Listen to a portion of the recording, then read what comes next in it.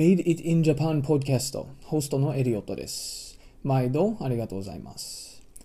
本日のエピソードはどちらかというと外国人や外国にいる方々向けではありますが、英語のできる方であれば誰でも参考になると思うので、ぜひ聞いていただければと思います。タイトルからすでに分かっているかもしれませんが、このエピソードの目的は日本における新型コロナウイルスの現状報告にあります。2、3週間前ではなく、なぜ今やろうとしたかというと、日本はまさに瀬戸際の状況だからですね。今後爆発するか、収束へ向かうか、今こそ重要だというふうに認識しております。で、その現状を整理するために、南山大学総合政策学部の教授であるデイビッド・ポッター先生にご協力いただきました。実は、ポッター先生は2回目の登場であって、昨年の3月頃に第9話ですね、のゲストにも来ていただいています。まだ聞いてない方は、ぜひ聞いてください。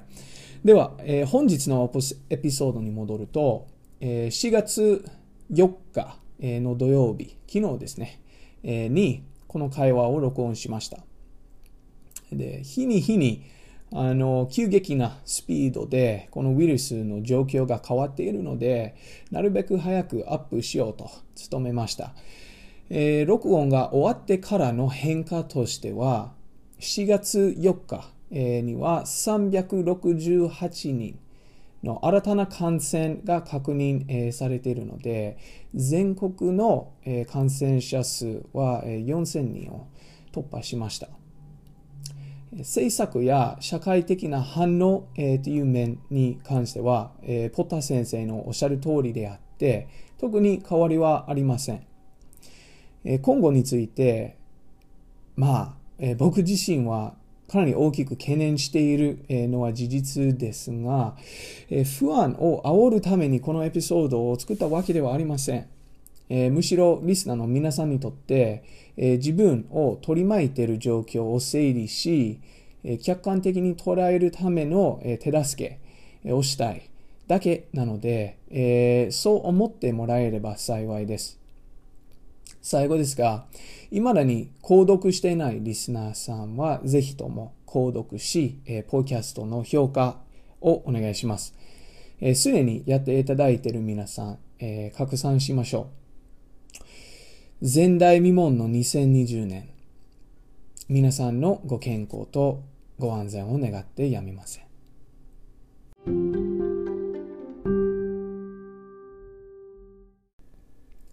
Welcome back to the Made in Japan podcast. I hope everyone is staying safe, and for those who are hunkered down, maintaining relative sanity. As many of you probably gathered from the title, the purpose of this episode is to provide information on the state of COVID-19 in Japan. My reason for doing this now, as opposed to maybe 2 or 3 weeks ago, is that Japan is in many ways on the precipice of a major breakout.And this is a crucial time for the entire country in terms of major policy decisions. To do so, I requested the assistance of Dr. David Potter, political scientist and professor in the Faculty of Policy Studies at Nanzan University. He's also the director of the graduate program there, by the way. This is not the first time Dr. Potter has been on the podcast. He came on initially as the guest for episode 9.which we recorded together about a year ago. While the discussion there is totally unrelated to COVID-19, of course, those who haven't should go back and check out that episode as well. Back to today's episode. Our conversation was recorded on the afternoon of Saturday, April 4th, in Nagoya, Japan. As numbers are obviously changing daily, both domestically and around the world, I have hurried a bit to get this up as quickly as possible.To provide up-to-date information for you all. Well, the statistics Dr. Potter provides concerning government policy and the national response remain accurate. An additional 368 cases have been confirmed since the recording yesterday. So you can keep that in mind as you listen to our conversation. Tremendous thanks to Dr. Potter. He went above and beyond the call of duty to offer an excellent analysis of where we are currently in Japan, while also providing the necessary political and social context to make it digestible for a Western audience. Big thanks to him there. While I remain very concerned about the sense of urgency with Japan, or the lack thereof is perhaps a better way to say it, I hope this provides listeners with a new lens for interpreting your own situation and shed some light on the process of reacting to a global crisis at the national level. I urge everyone to share your own thoughts and experiences. I think dialogue is definitely something we could all use a bit more of right now. And for those who haven't, please subscribe to the podcast and provide a review. As for the subscribers and followers, tell a friend. I wish everyone the physical strength and mental fortitude to get through this, because there's no doubt that we're in it for the long haul. Thanks again.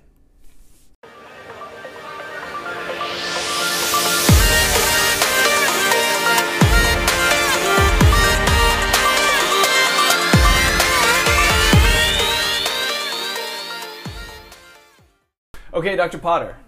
Good afternoon, Elliot. Good afternoon. Great to see you. It's good to see you again, too. It's been since, I believe, late December last year? Yeah. The last time we saw each other, so 3.5 months or so.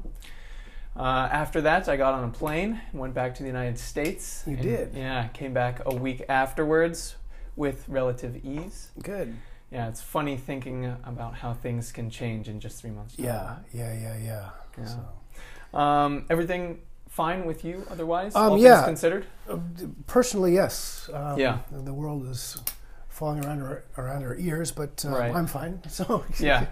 Well, great. Well, thank you very much for your time, for agreeing to do this. Thank you for braving the trip. No problem. Actually, I drove over today. So okay. Maintaining your distance. I'm self-quarantining. Yes. Yeah. Great. So the main reason for today's episode was to discuss, for mainly a Western audience, what is happening in Japan as regards COVID-19 and the Japanese government's response to that. You, as a specialist on Japanese politics, seemed like the appropriate guest. So I again appreciate you taking out the time for coming to meet me today. So, let's start with just sort of outlining the current state of COVID-19 here in Japan and what has been the Japanese government's response in terms of both policy and in terms of the general message portrayed to the public regarding the pandemic. Okay.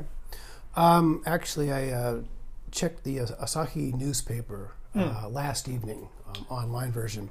Yeah. And as of yesterday, it's reporting there are 3,850 people in Japan who are known to have COVID-19. Confirmed cases. Yeah, these are confirmed cases. It's very interesting. Of those, was it three? What was the number here? 3,800. Yeah, there's 3,800, which is a real spike compared to a couple of weeks ago. Right. Even late last week compared to that, that's been quite a spike. Now that includes about 723 people from the cruise ship that was docked at Yokohama. Right. So right now the official count is of those 3,850, 723. So roughly 20% somewhere in there. Yeah, something like that. Are sort of, basically from that cruise ship. Right.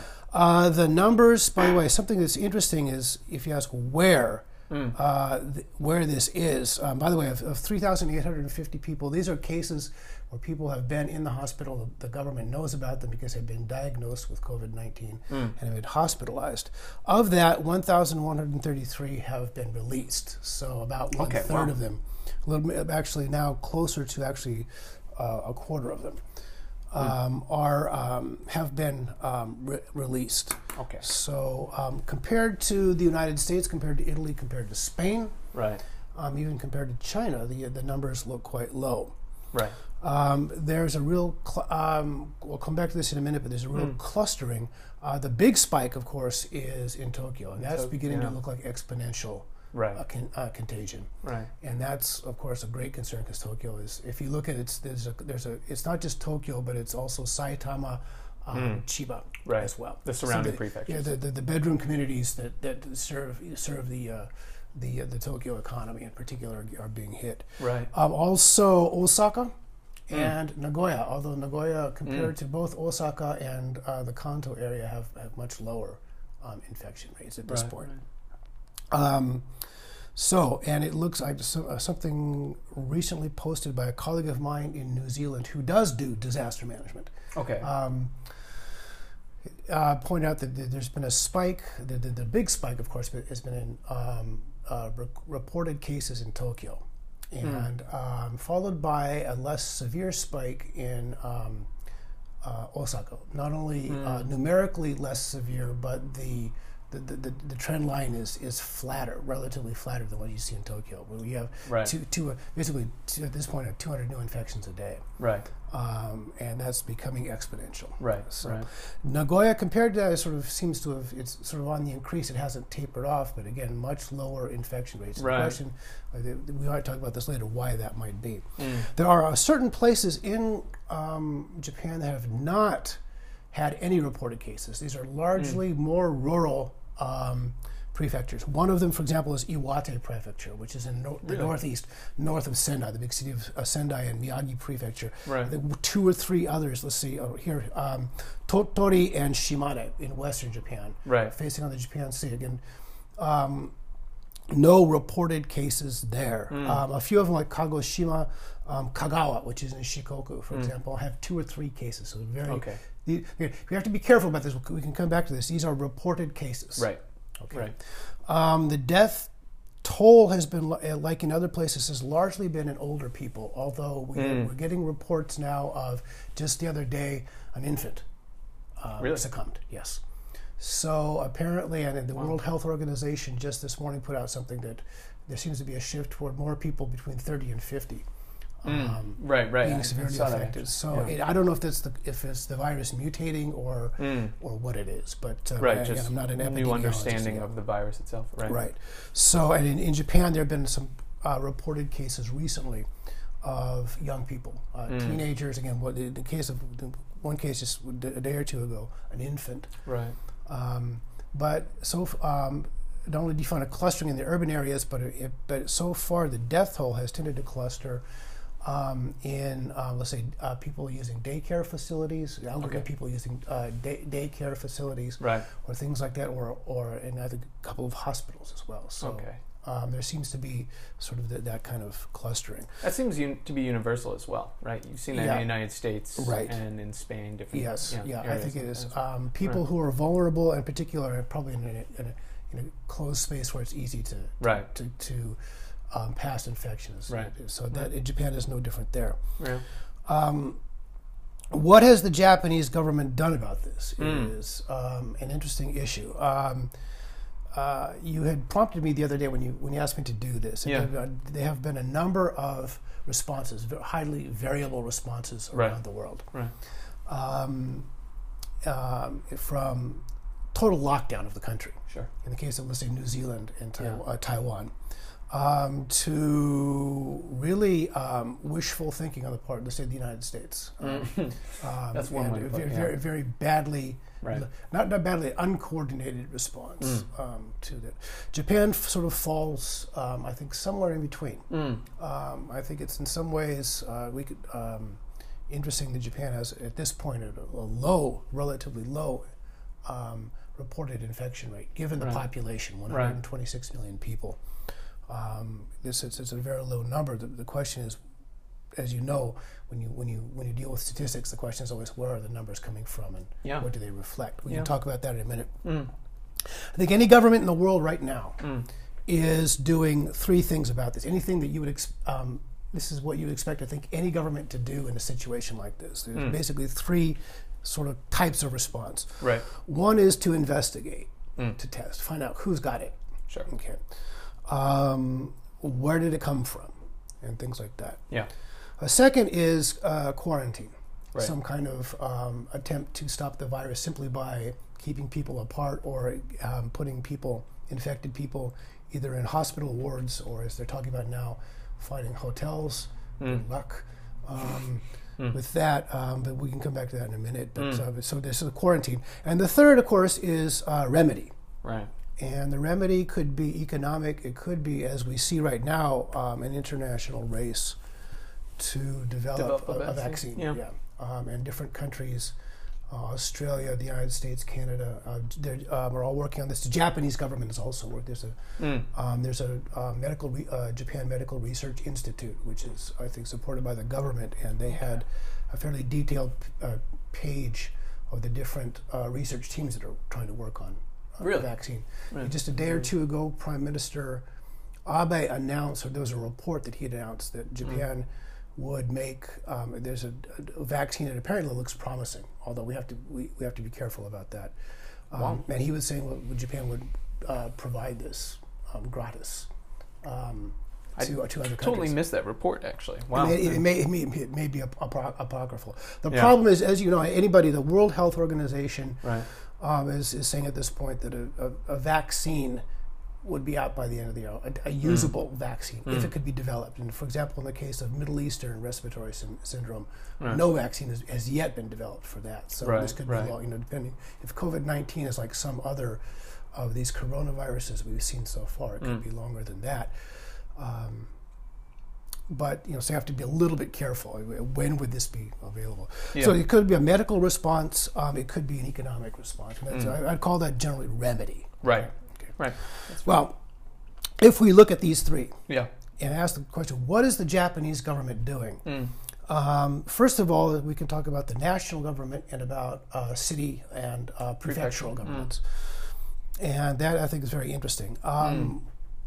In the case of investigation, what the government has been doing, what the government has authorized, is what you might call cluster testing. The basic approach is that somebody is identified as a carrier, and that person is infecting other people. That sort of creates a cluster. Right. And so you take those reported cases and you test them for it.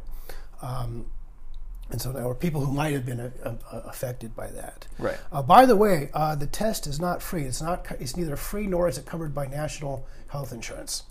Really? Yeah. So somebody posted that recently. A guy who works at Toyota, actually, kind of acquaintance.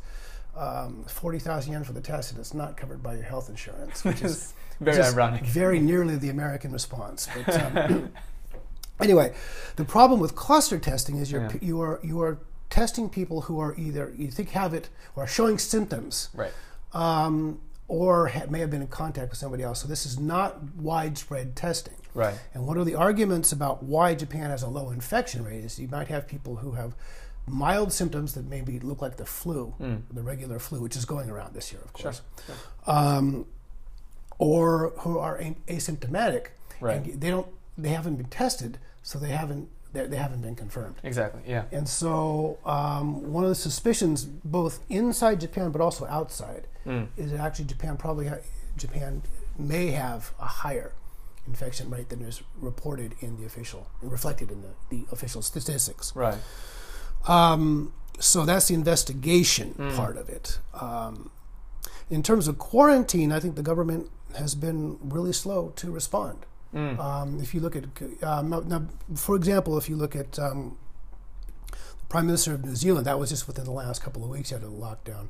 In the United States, governors are doing this, basically preempting the federal government. In the case of Gavin Newsom in California, just locked the state down. So non-essential businesses, go home. We have to do something about this. The Japanese government response has been mild compared to that. Taiwan seems to have flattened out its infection rate. My colleague in New Zealand is saying that basically within the next week or so we'll know if that's happened in New Zealand as well. That's easier to do in countries like New Zealand or Taiwan, which have limited space. They're relatively compact islands, which means that you can. One of the ways you prevent spread, of course, is to both prevent travel abroad, but also prevent immigration. Right. or at least interdict immigration, at least temporarily. Sure. So it's easier to do in the case of New Zealand or Taiwan. Yeah. It's easier, I think, with lower population densities, like in New Zealand, for example. Probably easier to get people to self-quarantine to prevent infection as well. Yeah. Harder to do that in Japan. Let's put that right there. Yeah. But the government is very interesting. It has been extremely reluctant to even suggest that people stay home. Right? Yeah. It's interesting. Compared to other places, people had been traveling around and doing stuff, sort of living normally in a lot of ways compared to other countries. And the government has been very shy about saying otherwise. Yeah. I think there are some reasons for this. We can talk, if you want to, I can lay them out right now, or we can talk about that in a minute. Let's handle those in a minute. Yeah. Okay. So, Governor Koike of Tokyo has been at this point the most public in calling for even limited lockdown. This is, for example, not going into town on the weekend. Right. Okay, not during the weekday, but during the weekend. In other words, avoid shopping. The government did ask a month or so ago request that sports and cultural facilities shut down. Okay, which has had a limited impact. Although a friend of mine pointed out that they didn't seem to involve the pachinko parlors or anything like that. So, but museums are closed. Right. Of course, sports facilities are closed as well. Right. So there's been sort of limited, but very limited compared to other countries. Yeah. Okay. Yeah. So that's sort of the limit of quarantine. Governor Koike seems to have been at this point sort of in the forefront, and I don't know if she is sort of doing this independently of the national government or in coordination. She's a former LDP member, so it may be that actually she and the Prime Minister's cabinet have coordinated, talked about this. I haven't heard it one way or the other. Right. So the quarantine that's going on is pretty much voluntary at this point, and it's limited compared to other countries and other regions in other countries.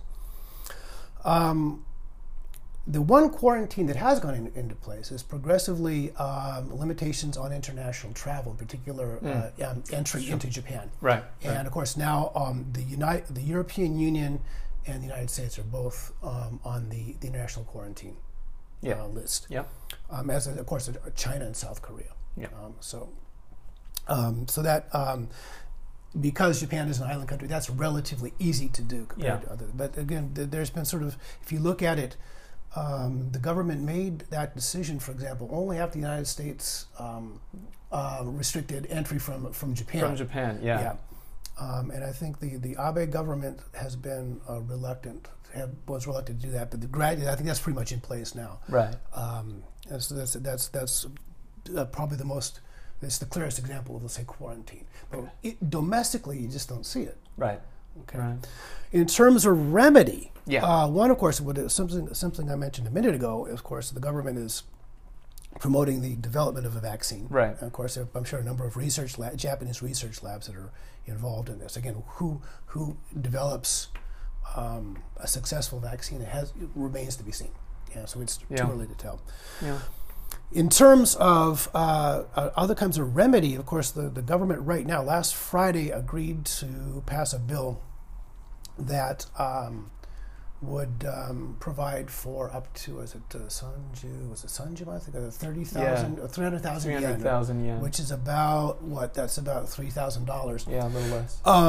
For the estimate that I saw was 10 million out of roughly 40 million households in Japan. So basically, my understanding, just looking at the news, one of the ideas being floated was that it would be based on your income and your ability. You have to apply for it. It wouldn't be automatic. You would have to apply for it and probably show some kind of financial distress that came out of loss of business. You have to demonstrate that your salary, your income was adversely affected by the virus. Right. Okay. So, which is what, again, maybe a quarter of the households in Japan. So and that's if everyone potentially eligible for that actually does go through with it and files, apply. Yeah. So it's relatively restrained compared to what you see in other countries as well. Again, limited response. Yeah.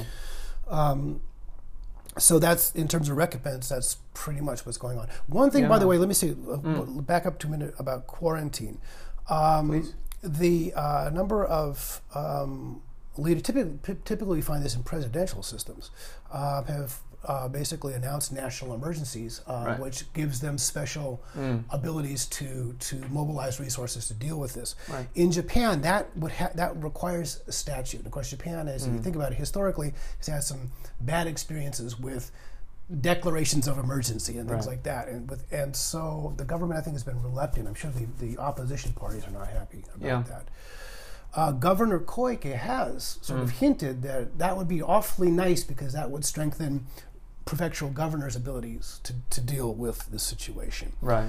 But that would require statute. Rather like, for example, Japan's peacekeeping operations bills. Each separate peacekeeping operation abroad requires a statute for that peacekeeping operation. And so the approach is one of the things that's holding this up is the prime minister can't simply decide that he's going to do this. Right.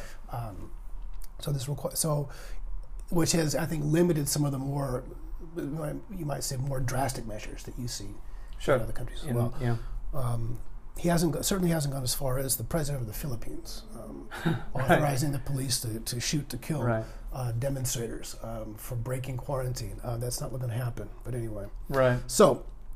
Wow. Well, thank you very much. That was a very detailed explication of the current situation here in Japan. So, as you broke that down into three sort of main areas of response from a national government level. Investigation, they're limited to mainly cluster testing. Quarantine, they've been slow to respond. The remedy as well, at least in terms of sort of financial remedies for distressed families, are also relatively small in proportion. Sort of despite the reactions from many of the different governments around the world, how does Prime Minister Abe and his cabinet rationalize their decision, other than the fact that they can't just sort of slap down a national state of emergency like certain other presidential democracies would? Okay, that's a good point. Why can't they? I think there's statutory limitations. I think there are a number of calculations going on.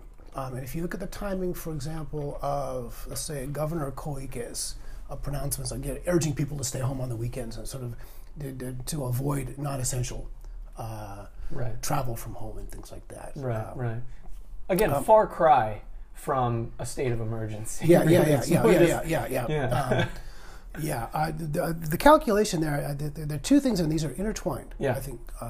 First of all, as James Carville so famously put on the Clinton campaign headquarters main office back in the 1992 election, it's the economy, stupid. I think the government, Japan has the world's third largest economy. One of Prime Minister Abe's main goals has been sustained economic growth, shooting for a 2% inflation rate, which hasn't been able to. But if you look at the last year, you do find, some mild inflation, which you would normally associate with economic growth, low, but sort of compared to the last 20 years, maybe beginnings of respectable economic growth. I think he's really worried about what's going to happen. Especially if this lasts a long time. So part of his, I think, for example, unlike in California, where the government basically especially for non-essential businesses, stay home. Right. Okay. Something like 3 weeks as well. Yeah. Stay home for 3 weeks. Basically, let's see if we can't break the cycle of increased infection here. He's been very reluctant to do that because I think of the economic consequences of doing that. Right. So that's one. And if you look at the famous 3 hours, the third arrow is economic stimulation. Right. The Keynesian aspect of that has worked. The pump priming stuff has worked fairly well, but in terms of getting sort of sustained economic growth, that's been constant issue for the entire time that he's been prime minister Right. for the last 6 years. So Right. I think there is that economic calculation. Whatever you want, whatever you do, don't order a shutdown of the economy. Right. And what you see, of course, is we were talking a few minutes ago about Toyota in this area, for example. The big auto Yeah. manufacturers are deciding by themselves to shut down Domestic operations, yeah. various operations. So they may, in fact, be doing what the prime minister politically finds himself unwilling to do, but Right, achieving a similar result. So people are going to work. I think Governor Koik as stay home on the weekend policy still encourages people to go to work. Sure. Although, Sure. So in terms of limiting the spread of infection, I'm not sure what the overall The efficacy. efficacy of that is. Yeah. But anyway, there it is. The other, and this is, I think, related to that, is the Olympics. Yeah. If you look, when did Governor Koike start coming out and sort of start talking publicly about measures to avoid spread of infection in Tokyo? Partly it's because there's a spike going on, but the other this was after the IOC and the Japanese government had sat down and agreed to postpone the Olympics until next summer, Right. 2021. Right. So I think that. This is both an economic calculation. You think about all of the money that's been invested in not only just the Tokyo metropolitan government, the Tokyo prefectural government, but also private investors. Yeah. I was in the supermarket the other day, and they had all the 2020 Olympic stuff was all on sale. Yeah. Which is if you can avoid a dead loss on that, that'll be something. But it's not going to be the profits that everybody was hoping from. And so that you think about part of the economic stimulus was the Olympics. Sure. So that's off for a year, maybe longer. We don't know. Right. Okay. So, but the government has the Abe government again the Tokyo prefectural government had been. Have sort of picked up the pace on remedy now. Sure. Remedy and quarantine. Now that it's clear that the Olympics aren't going to happen, right? And therefore, I think for Prime Minister Abe, it's two things: it's economic stimulus. I think it's also legacy. He's in his 6th year as Prime Minister. Right. Ishiba Shigeru has raised the banner of a post-Abe era again. He's done that. Repeatedly in the last 3 years, he's Abe's main rival in the party. Right. But after 6 years, it would be it wouldn't be unnatural to think about a successor to the current prime minister. And I think for him, the Olympics would be a really nice way to sort of pave the way for a change of government. Yeah. Yeah. It's high status. Whether the economic promise aside, it's a high status thing to do, and it's very much the Japanese sort of foreign policy style, if you think about it. So yeah. So you have Prime Minister Abe, whose administration has, well, like you said, there were three main arrows, three main pillars, right? But one of them, of course, was the fiscal policy, right? Abenomics, right? And so it's obviously problematic when you have a governing body that favors short-term economic gain over the health of the nation, right? Do you think, from your position, is the Japanese citizenry, does the Japanese population, do they look at the Abe administration's decisions, their sort of their reluctance to make major changes? Do they view the risk management as largely problematic, or are they just falling in line?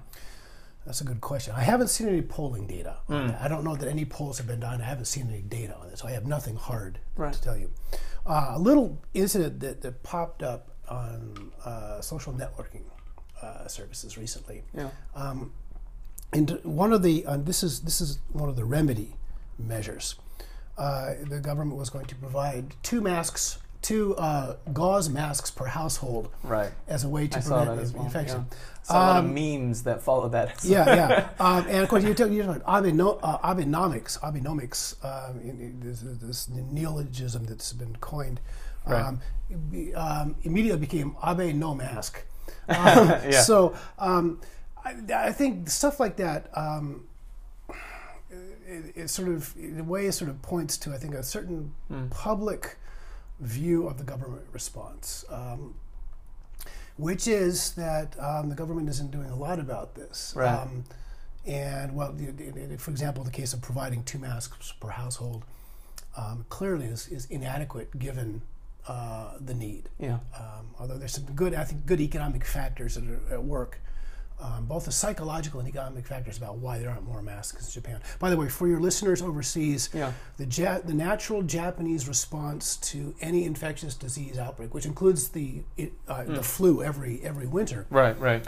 and also, by the way, allergies in the spring, this time of year, is to wear a gauze mask. Right. And that's much more prevalent in Eastern Asia in general. Japan in particular, compared to, let's say, the United States or Sure.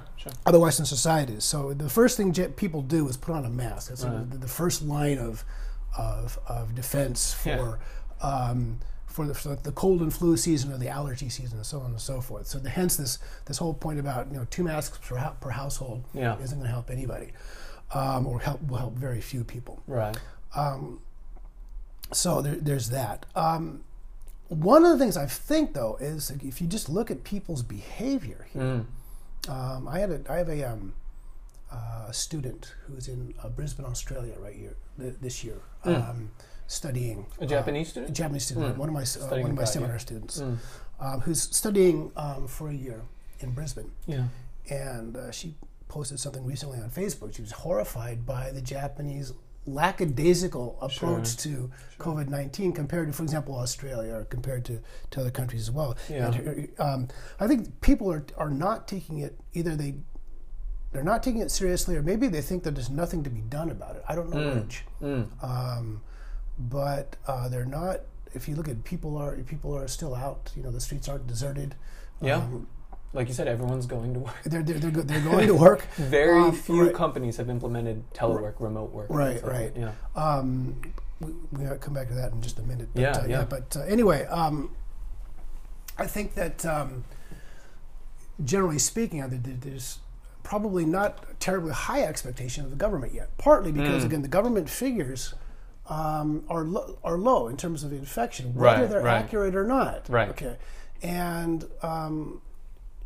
advocates of more aggressive testing would say that the numbers reflect an extremely conservative estimate of the actual prevalence of this virus. Yeah.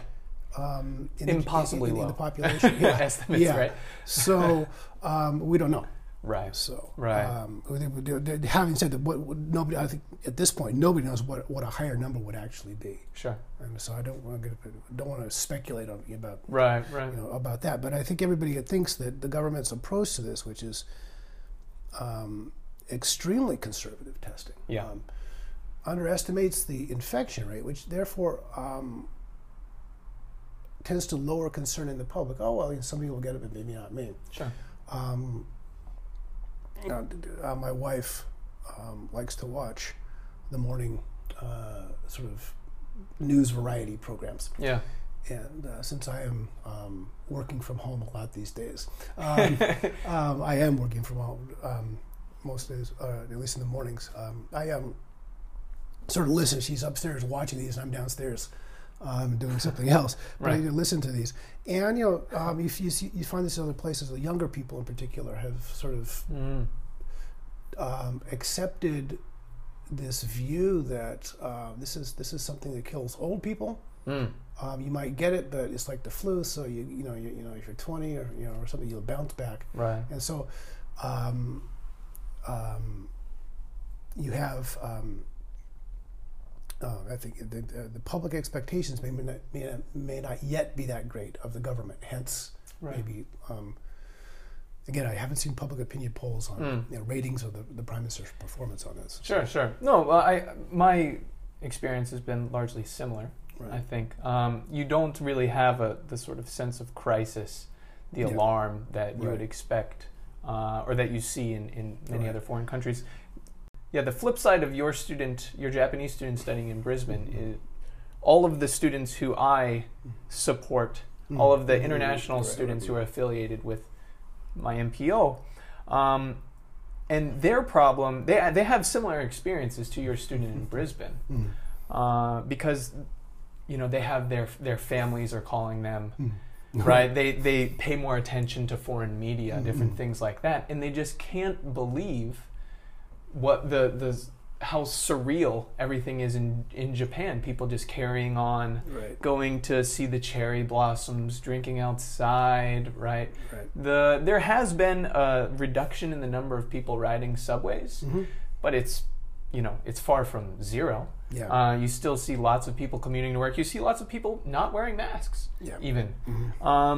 So I think you're right. It's hard to judge without actual hard data whether this is a potentially administration ending set of decisions that Abe is making, but it doesn't seem like there's this tremendous outcry from the Japanese public. I think you're right. The question then becomes why, and I don't have an answer to that. Why are people more concerned about this? Why aren't they putting more pressure on public authority to do something, to take measures? On the other hand, it may be also that you think about it. From the public's perspective, any, let's say, effective measure or measures taken to contain this thing would cause tremendous public inconvenience. Sure. Okay. Yeah, in other words, no doubt about that. You might not be able to ride the subway. Okay? Right. I don't know any Americans who are actually happy about being shut in. Right. Exactly. So and so on and so forth. So that may be part of that as well. That as long as you're not getting it, do you really want to have to go through the discomfort and dislocation of staying at home, or working from home? By the way, in terms of working from home, you mentioned that people aren't doing that.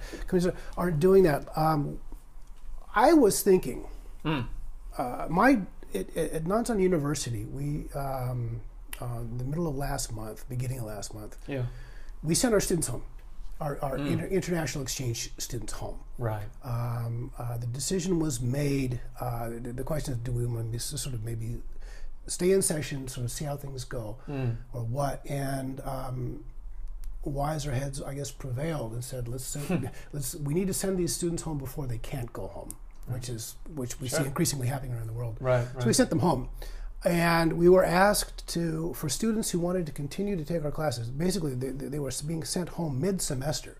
So, and if you're an international exchange student, especially on a traditional exchange, when you're studying abroad, the credit you get at that university frequently is transferable back to your home university. Right. So students would be might potentially be losing effectively a semester's worth of credits, which would delay their graduation. It might cause all kinds of other, obviously there are financial burdens involved in extending beyond 4 years and so on and so forth. Right. So the decision was made for students who wanted to stay enrolled in their classes, could we go over to online teaching? Of course, the United States is doing this wholesale.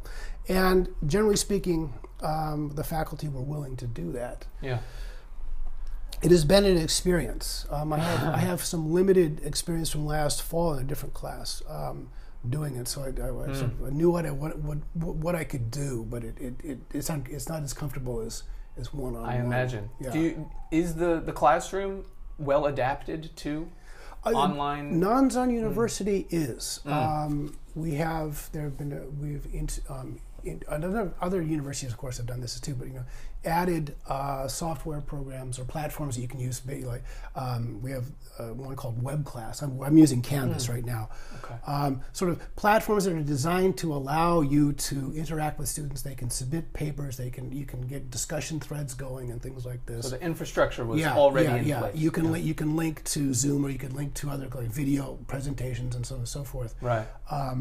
You can upload materials. Yeah. So it takes a little bit of getting used to, but once you sort of get the hang of it, you can do this. Yeah. Despite this is something that international students always point out. I'm sure you did when you were here the first time. There's this image of Japan as this unbelievably high tech society, and you get here and you find out it doesn't work like that. Right. I also administer a graduate program at Nansan, and found that a lot of things that we had done face to face could probably be done, using emails or using, in other words.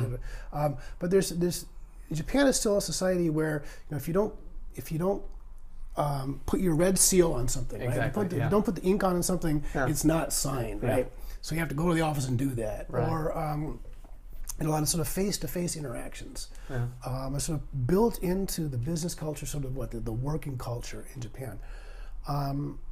So I think it's going to be harder for large numbers of workers in companies to go home, even if they got told to stay home. Right. Could they do their jobs from home? Of course, there are certain kinds of jobs you simply can't do. Right. Okay. There's certain kinds of jobs that require a physical presence. Sure. Okay. And but even for a lot of the office work, the culture, especially in the big corporations, so there's this image that nobody goes home until the section chief goes home. Right. And so if the section chief is one of these, sort of old-fashioned types, he might stay till 8 o'clock at night, so you can't go home until he goes home. And right. And obviously, if everybody's working from home, there's no way to control that. And but also, that would change it would change work culture, which may be a good thing, but in the short run, that's probably going to be pretty uncomfortable for people. Yeah, I don't think there's any doubt about that. And it may be uncomfortable for businesses as well. Yeah. One of the things I have found, I will tell you this, over the years, having adapted to various education technologies, is the economists call it opportunity cost, and it is a very real thing. Sure. In other words, the time it takes you to learn the new system is time lost doing something else. Right. And so a wholesale change to, let's say, working from home, working online, working from home, would involve that kind of cost. There's a learning curve, obviously. Yeah. And especially for older colleagues. Right. We still have in my department 1 or 2 colleagues who just refuse to use their email. Refuse to use their email? Email, right. What are they using instead? Paper. Writing letters? Paper, yeah. And so getting these people into the electronic classroom is going to be impossible. Okay, that's interesting. But there are growing pains associated with implementing any new technology. But these are growing pains that Japan has avoided facing for far too long. For right? And one of your generation, basically. Yeah, exactly. And one of the things that they often say about Japan is that the only way to change Japanese, well, not the only way, but one of the most effective ways historically to change Japanese culture is gaiatsu. Right? So external pressure. Right? And this is obviously encapsulating the globe, right? It's not something restricted to Japan, and every country is forced to adapt. But the pressures are more than sufficient, right? The sort of exigencies of the current situation are more than enough to force, or ought to force, Japanese companies and institutions to look at more sustainable methods of operating. For me, it seems like actually an excellent chance to sort of catch up with the rest of the world. Should they sort of take that more progressive approach? Remains to see whether that will happen. That's a possibility. I was thinking the same thing about Japanese higher education, which this may change the way structurally changed the way higher education in Japan works. I mean, this depends on, of course, on the program and the university. But my university, which is started out as a foreign language liberal arts university, right, is that idea of sort of you're not really studying if you're not in the classroom. Sure. And if the professor is not lecturing, there's no learning going on. Right, and of course, that's pedagogically that's questionable.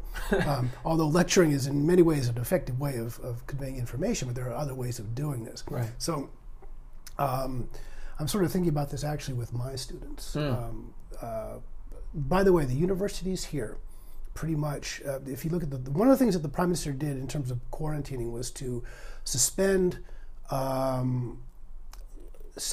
primary and secondary education. Right. Basically, extend spring break until the beginning of April. Now, the students are going back to school, although the prefectures and the municipalities will have some control over stuff like that. Well, the universities, of course, mine, for example, Nanzan, at least two others in the area, probably a lot of them, all pushed the beginning of the spring semester back 3 weeks to the third week of April. Okay. And basically, that means is maybe leaving classes open until, let's say, early August, rather than finishing in late July, which is typically the way the spring semester goes, and so on and so forth. There will be no Golden Week in the universities this year. Okay, yeah, so, just power through. Right. so that's pretty clear this year. But anyway, so they're sort of adjusting, which in a way is sort of a kind of quarantining as well. But this is a voluntary decisions. But I'm thinking about this because we don't know if the students will be able to come back on the 20th and the 24th. Absolutely, yeah. So there very well may be a Golden Week, right? If things continue on their current trajectory. Right. I'm thinking about this because I want to get my seminar started. My third year, my fourth year students are pretty much working on their graduation thesis. They can do that alone, right? As long as we check in from time to time. With the third years, we do. For the last 5 or 6 years, almost every year I've done a collaborative research project where we all do something together. And so I was thinking about, again, what technologies would I use to get them started? Because I thought about this. There's a lot of stuff that, so there's some groundbreaking stuff, some preparatory stuff that they could probably do from home. But the question is how to supervise them, because especially if we're going to do build a data set for this project, then we need to know that the numbers are accurate, and that's easier to do when you can have them in the same place together, swapping counts and stuff like that, making sure that everybody's coming up with the same count for the same variables. So I had to sort of think about that, but I was thinking about that in some ways. This would it is a real opportunity to think about how you can potentially simulate that, in a digital environment. Right. Yeah, I mean, it certainly raises pretty major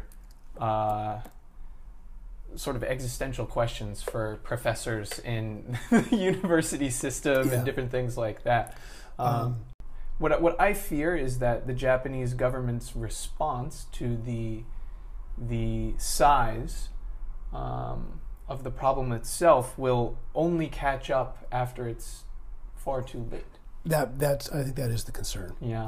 If you look at the American government reaction, I mean, that's a good example of starting much too late. And the criticisms of the administration's responses is that I think, and I do see some parallels with the Abe government. Sort of maybe wishful thinking. If you ignore absolutely, let the problem go away. And if it doesn't, then you're in real trouble because you're way behind the curve when it comes to taking measures. Of course, once you get outbreaks like you're getting. Right. There was something recently I saw about this colleague in New Zealand provides his colleagues with what he thinks is fairly reliable data on what's going on. But one interesting thing is, in the United States, the states that have locked down and those that haven't. The southern states, the old Confederacy has not locked down. I mean, if you look at it, I looked at this map of the United States. California has parts of the Midwest, maybe, or the plain states. The Dakotas, it may be less of an issue if your ranch is 5 miles from anybody, 20 miles from anybody. Of course, your infection rates are much lower there too as well. But it's interesting. The old Confederacy, people are still traveling. Well, in like New Orleans got hammered, I believe. A lot of Yeah. Well, the problem is, and people are, if they're coming from out of state, it's not just a matter of people in town getting sick. It's if they pick up something, if somebody from Wisconsin picks up something from somebody in, let's say, Florida, in the Big Easy, then it goes back all over the place again. Right. Yeah. What do you expect from the Abe administration now that the Olympics have been postponed and you're now starting to see outbreaks that could potentially be exponential? Right. What do you foresee through the summer? Through the summer, I don't know. Let me say now, we've seen in the last week, we've seen finally, I think, with the Olympics out of the way, for good or ill, what we see is the government becoming clearer about the need to do something. We won't know for a while what's going to happen. I will be very interested to see what happens with the school openings. And of course, once the universities are back. One of the problems, again, this is for your listeners who might be, let's say, in certain parts of the United States, for example. One of the problems is it's really difficult to go to school, either as a elementary school third grader or as a university graduate student, without using public transportation. Right. Unless you live in an apartment right off campus or something like that. And of course, if you're in an apartment right off campus, again, you think about this: the density, population density, especially in the big cities, and the reliance on public transportation means that it's really hard to do. Even if you're self-quarantining, once you get home, then once you go out into public, it's much harder to avoid being around people just doing daily things. Exactly. Yeah. And that's a physical aspect of this that people may not understand. I elected to drive over today, for example, but I thought about the other way to get here would be to take the bus and then take the subway.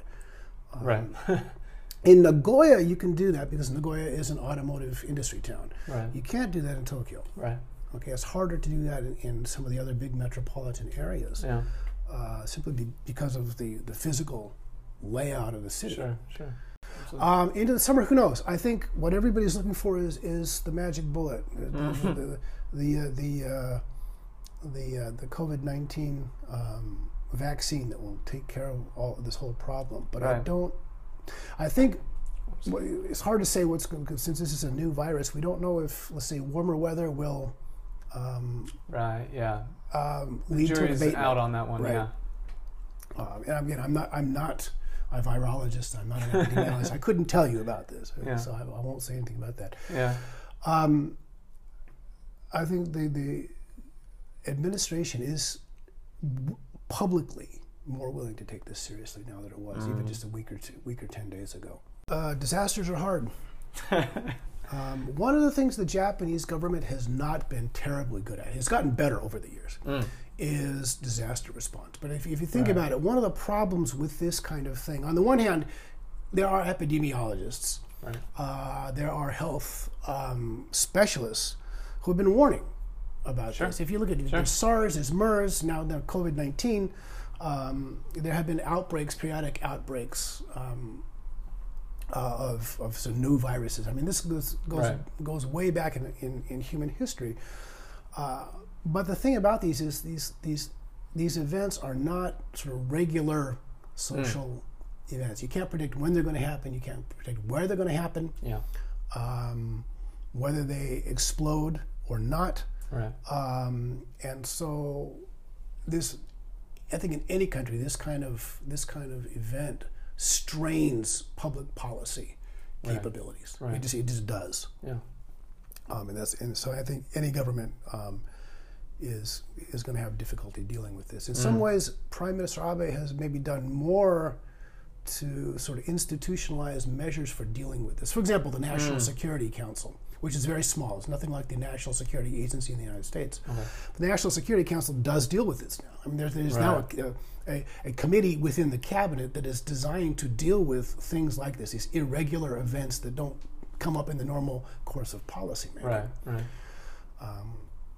However, a lot of the measures, statutory or otherwise, that might be available to another government maybe aren't available in Japan without special legislation, things like that. Yeah. So something else also I think about. I'm thinking about this. This may be a lecture for one of my classes later this year. On the one hand, before it became unfashionable, this was called the Wuhan virus, wasn't it? Yeah. It started in China, or at least that was where the outbreak was. Where it came from, who knows? Okay, but from the navel of China, one would expect it. Right. We've seen historically periodic outbreaks in that part of the world anyway. Now, right. Without casting aspersions, I think we can say that. Yeah. And very quickly, of course, it spread throughout China. But the interesting thing that you see, I think, compared to, let's say, 30 or 40 years ago, is that more Chinese are going abroad, which means potentially they're carrying it with them. Or cruise ships are putting into China from Chinese ports, for example. And maybe, and so it's easier. Globalization has made it a lot easier for a national viral outbreak to become an international pandemic. Right. What's interesting, though, and this is what I find really interesting, is that the response to this has been largely national. Outside of the WHO, what international body is dealing with this? Yes, I mean, the EU government, the head of the EU, so wishfully asked for the speed up in testing procedures for the vaccine, but you don't really hear about an EU response to this, even in the EU. Right. It's the Italian response, it's the Spanish response, it's the German response, it's the British response. Okay. Right. In this part of the world, of course. You don't have anything like the EU, but I mean, basically, it's the Taiwanese response, or the Chinese response, or the key response, South Korea, so on and so forth. And what I find interesting is this is clearly is a global problem, and think of going back to we're talking about industries, the automobile industry. Think about the way automobile production is done these days. I mean, in 2011, one of the things you saw was that the tsunami and the earthquake in the Kanto area of Japan, up Hitachi, Ibaraki, those areas where you have a lot of big factories, were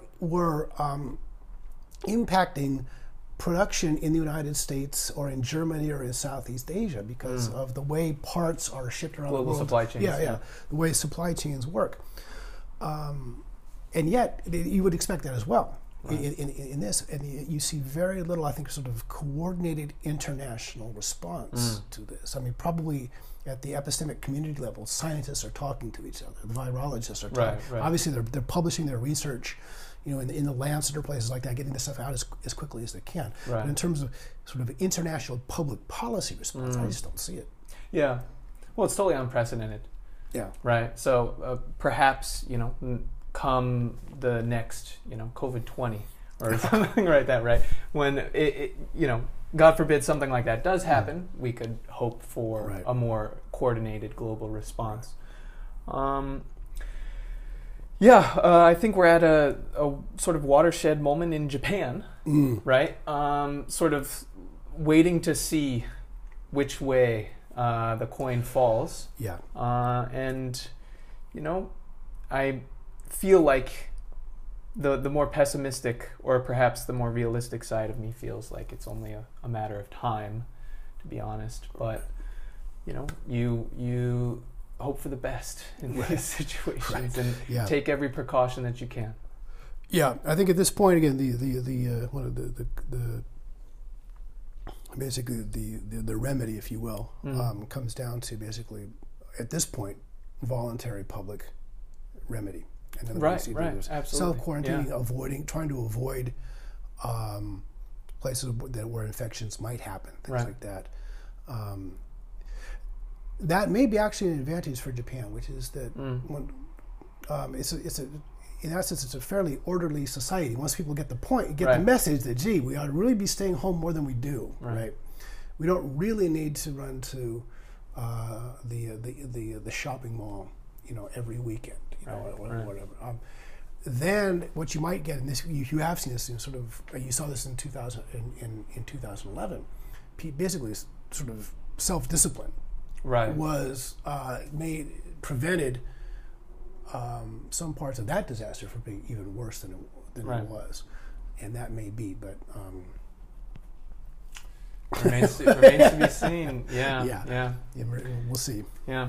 Well, thank you very much again You're for reacting to a very quick request on my part. Right. I think you sort of outlined it very well for a foreign audience, and for me as well. Sort of the political background. Right. I was ignorant of the political background. I understood that there were certain restrictions in place, and that it's not as easy as just declaring a state of emergency, but I didn't understand sort of the statutory limitations. So Right. that was very illuminating. Yeah. Thank you once again for your time, and stay safe. Thank you, and thank you for having me on your program again. Yeah, and hopefully classes do get started according to schedule at Nanza. Right. Yeah. It's kind of funny because you think you're going to enjoy the break. After a while, you get fidgety. Oh, sure. Where Yeah, is everybody? everyone's a little stir crazy. Nansan's a ghost town right now. Yeah. It's April. There should be students here doing stuff. Right. So. Right. Anyway, Yeah. so hopefully in a few weeks, hopefully, we'll see. Yeah. Let's not say anything that. Count our chickens before they Right. Yeah. Exactly. So. Yeah.